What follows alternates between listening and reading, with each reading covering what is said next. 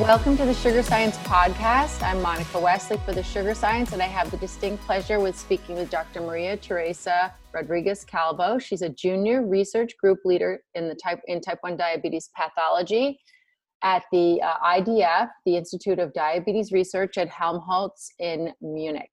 Welcome, Teresa. I'm very happy to have you join us. Yeah, thank you for having me. It's really a pleasure. And I just want to congratulate you and your team and all the people doing this, because I think it's really innovative and something that it's going to keep growing. Thank you so much. We hope it does. We've got 23 all volunteer teams. And I think, as you might have read, or if our audience does know, the majority of our volunteers have close connections with type 1 diabetes, and many of them actually have it. We have a young team, and so we have a lot of motivation to try to make this project grow. So thank you. So I am very interested. I'd like to hear a little bit about your background, I know you're originally from Spain, and then you spent some time in San Diego, and now you're in Munich. So can you just give us a little bit about your scientific background and how you got interested in type 1 diabetes? Yeah, sure. So I did my PhD. I actually studied veterinary medicine. So it's a bit different. It was for me very clear early that I wanted to go into research. And then I did my PhD in virology and immunology in a center actually that was focused on viruses that infect animals. So it was kind of a research in animal health. Mm-hmm. So more related to veterinary medicine. And then I wanted to explore like human diseases and more of the human side. And I went with my husband in a road trip in California, and then I fell in love with California, and then I said I want to go there for a postdoc. So yeah, I started to look around for labs. Mainly, I was interested in virology. And then turns out that my PhD supervisor also did her postdoc in San Diego, and she told me, I still know people there. If you want to go, I can see. And then we got in touch with Matthias von Herat, and he actually was studying the role of enteroviruses and viruses in type 1 diabetes. So this was kind of a perfect fit for me. And that's Perfect. how Serendipitous. That's excellent. Exactly. And so while you were in Matthias's lab, what sort of research projects were you involved in? So I was mainly I started the project looking at antigen-specific responses in type 1. And then many projects came along. One of them was the role of the exocrine pancreas, and we described the T-cell infiltration in the exocrine portion of the pancreas that was increased in people with type 1 diabetes. And this kind of open also studies in many other teams that actually became more interested in understanding what the exocrine is doing in the disease, how, if there is a communication between the islets and the exocrine. I don't know, many people are familiar, I guess, with papers coming from MPOT that describe decrease in pancreas weight during the development of type 1. And we all think that this is, of course, coming from the exocrine pancreas, because the islets are only 2% of the weight. So then, what's going on there? So I think it's quite interesting. It is, and it's kind of novel. I mean, there was not a lot of attention given to the exocrine pancreas, right? That's predominantly focused on secreting enzymes and other proteins used in digestion. And so it seems to me that a long time, a lot of the historical research was focused on the islets. And then, so this paper that just came out in 2020, which you're an author on, is really describing the fact that the healthy exocrine pancreas contains these pre-proinsulin specific CD8s that attack type, islets. So that's really, why can't the neighboring cells be to be friendly? Why are they harboring these? Do you have any speculation?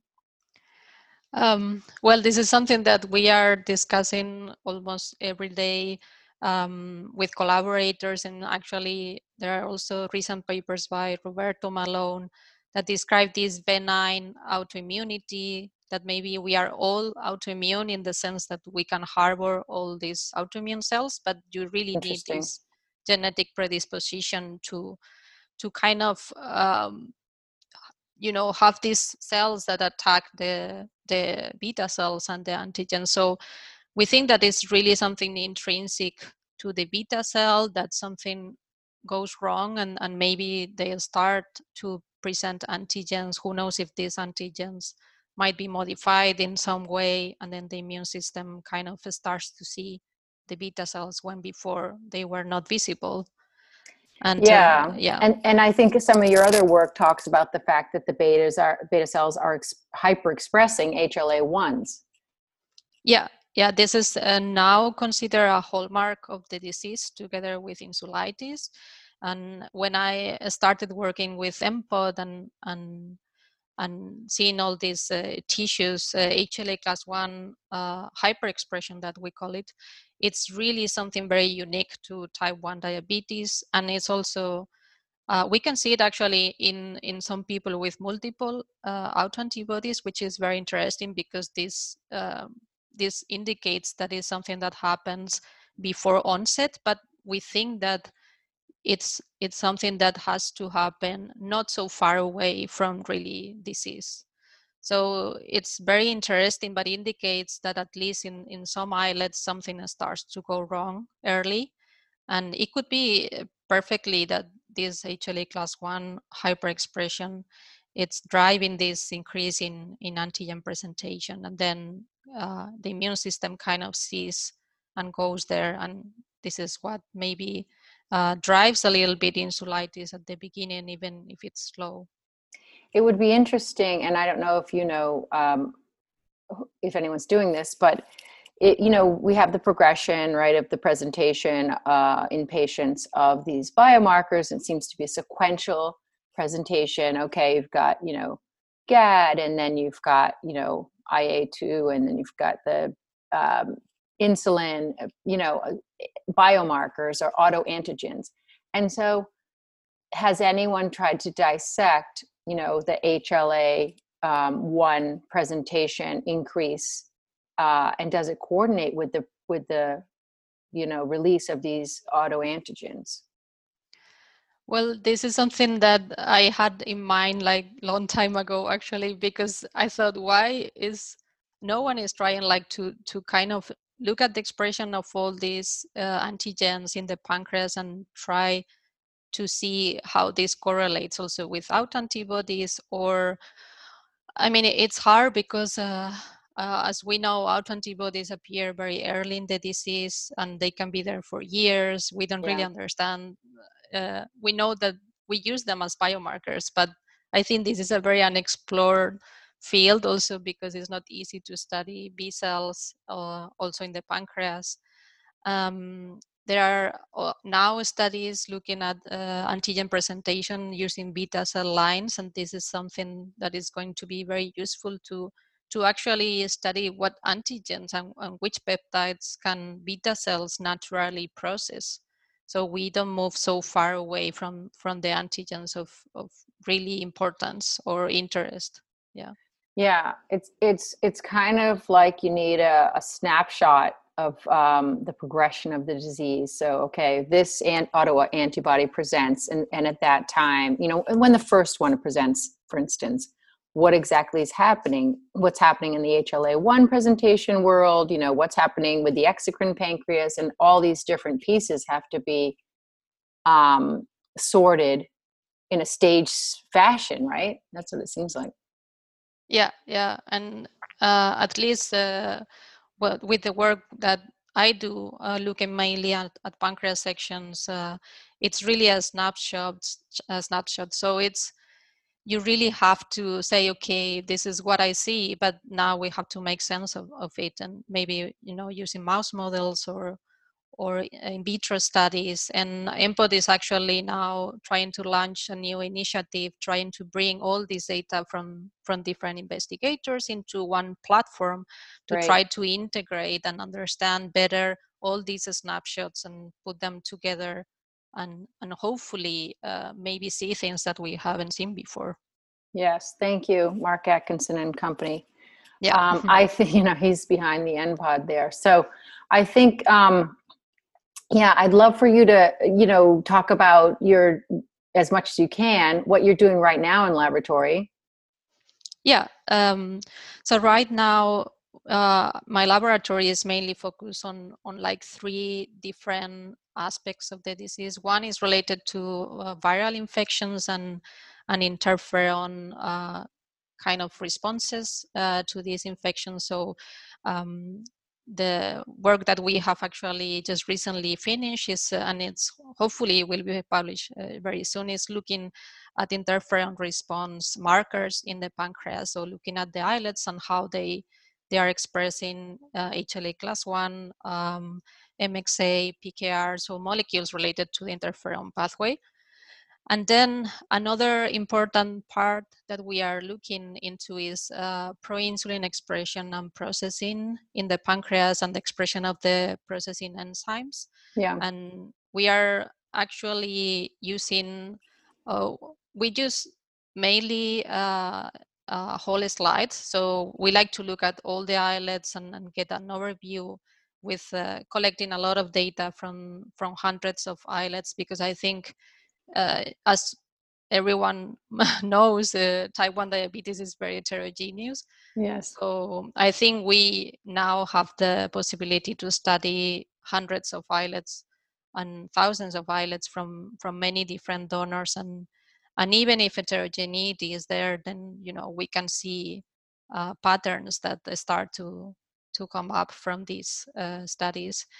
And of course, looking at proinsulin expression and processing, we are interested in understanding the other side, how the immune system sees and recognizes these preproinsulin, proinsulin, and insulin peptides, and what is actually the communication between the beta cell and the immune system in this aspect.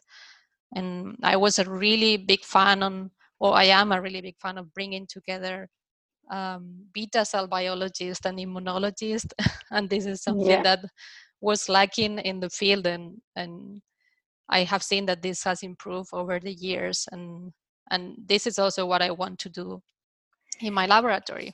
Yeah, I think that whole idea of a multidisciplinary approach makes absolute sense, because it is a multifactorial disease.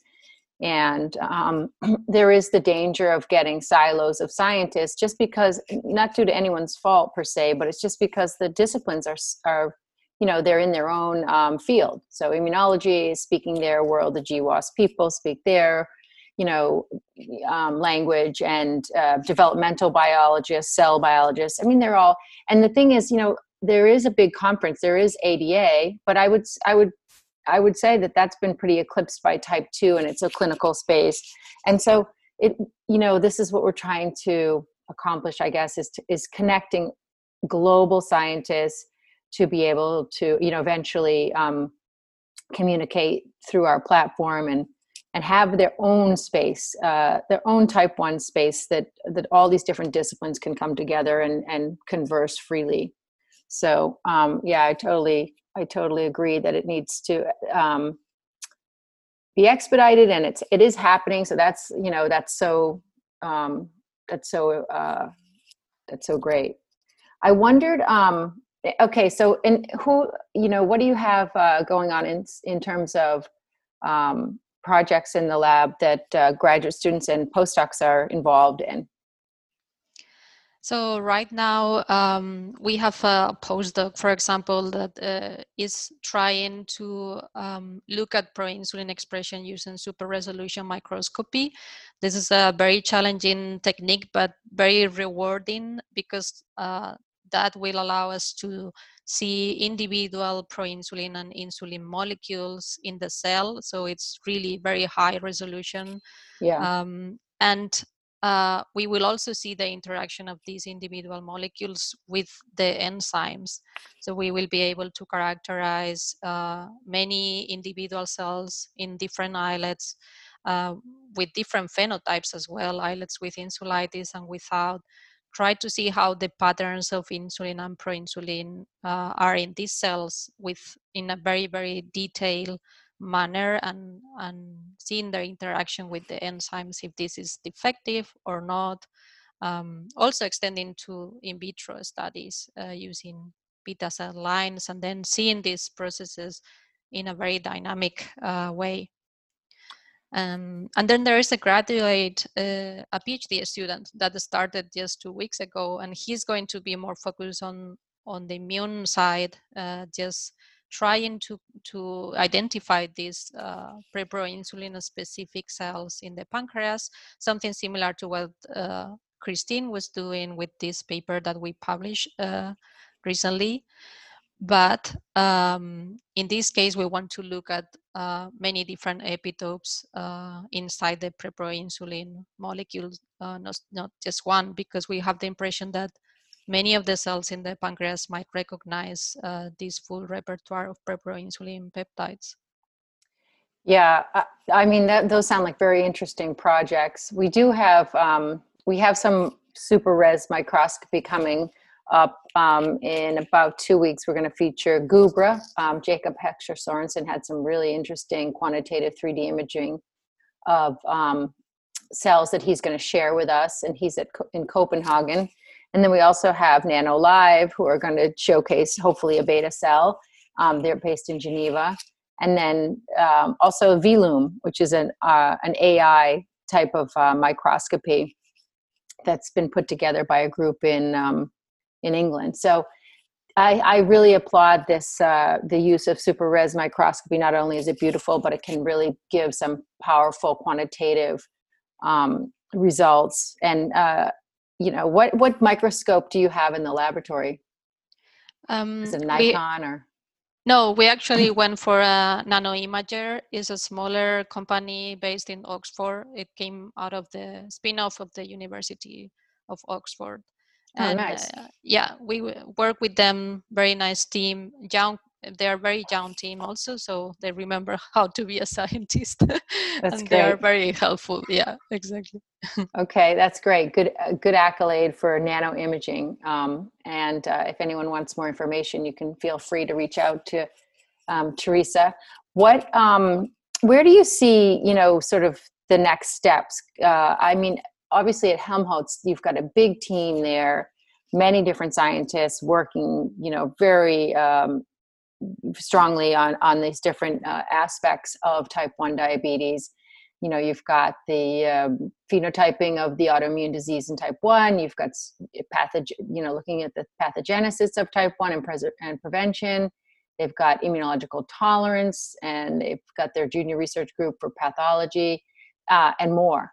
So you've got a wealth of information, sort of collaboration information going on there. What would you say about it in terms of, you know, I guess to just let people know how it works, and for young scientists, you know, is it a great place to be, stuff like that?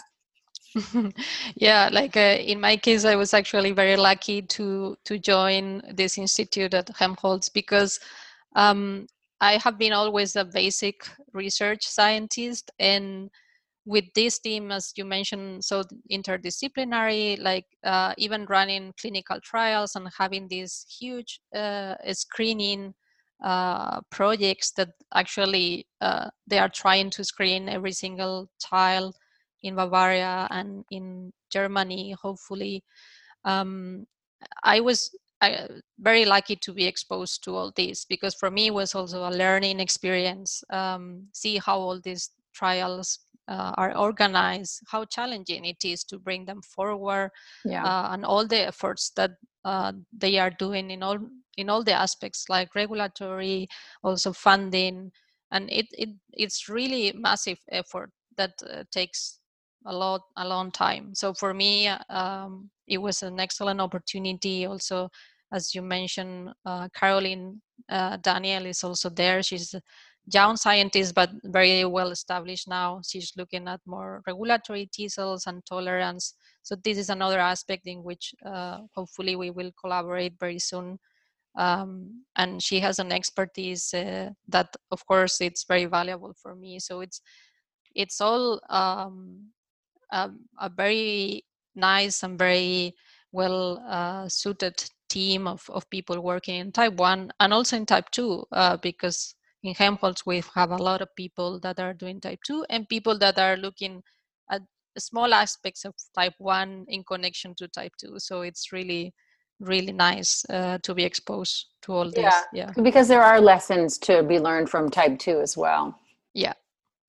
And I mean, so now during the pandemic, are you connecting virtually, or what's your situation like? Can you access your laboratory? Well, I was in the laboratory for from March to June, so we couldn't go, except for very, very specific or urgent experiments. In our case, it was not so critical because, as I mentioned, we do a lot of image analysis and we use different softwares.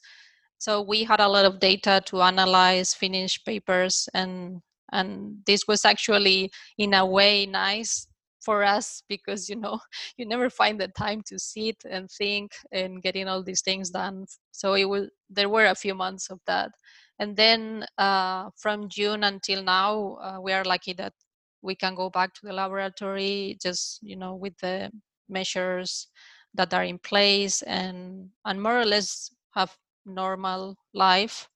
Of Yeah. course, yeah, you always try to work from home if you don't have experiments because that's better for everyone and safest. Yeah. But yeah, we are lucky that we can continue our work. That's Fingers great. crossed. Yeah, fingers crossed. I guess the last question I have for you is, what are your most your favorite sort of meetings in the sort of type 1 diabetes scientific meetings that you usually attend in normal times? Yeah.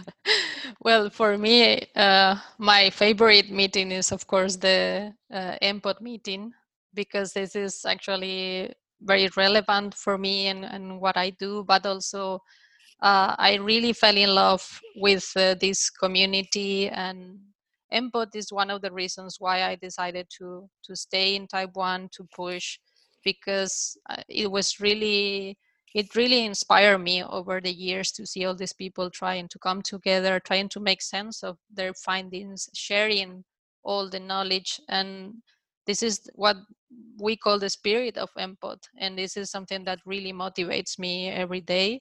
So the MPOT meeting for me. And also I really like IDS, the Immunology of Diabetes Society meeting. I also think it's really great every year the program that they put together. I usually go to ADA or EASD, so European or American associations. But as you said, these are more clinical, more type 2. So maybe there is a space for type 1, but I also wish they had more. Yeah. Yeah, and also some smaller beta cell biology meetings, because I like to keep updated and see what's going on in the beta cell biology side.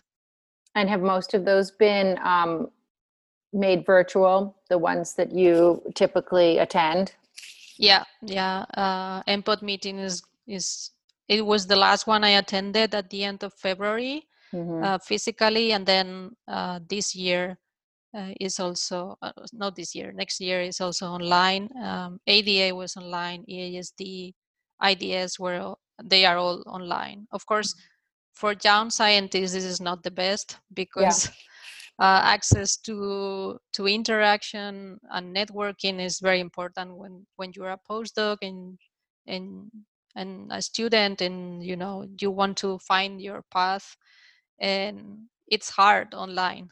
So Yeah. I'm not a big fan of online meetings. I wish Yeah. I we think can it go is back. really, hopefully we will go back. It is challenging. I mean, there's just so many people on the screen, and, how do you, I mean, it almost seems like we need to, for type 1 and for many things to, as a civilization, to sort of like maybe make some more boutique, smaller situations so that people can really have the more intimate conversations. But we'll see how it all evolves. Yeah.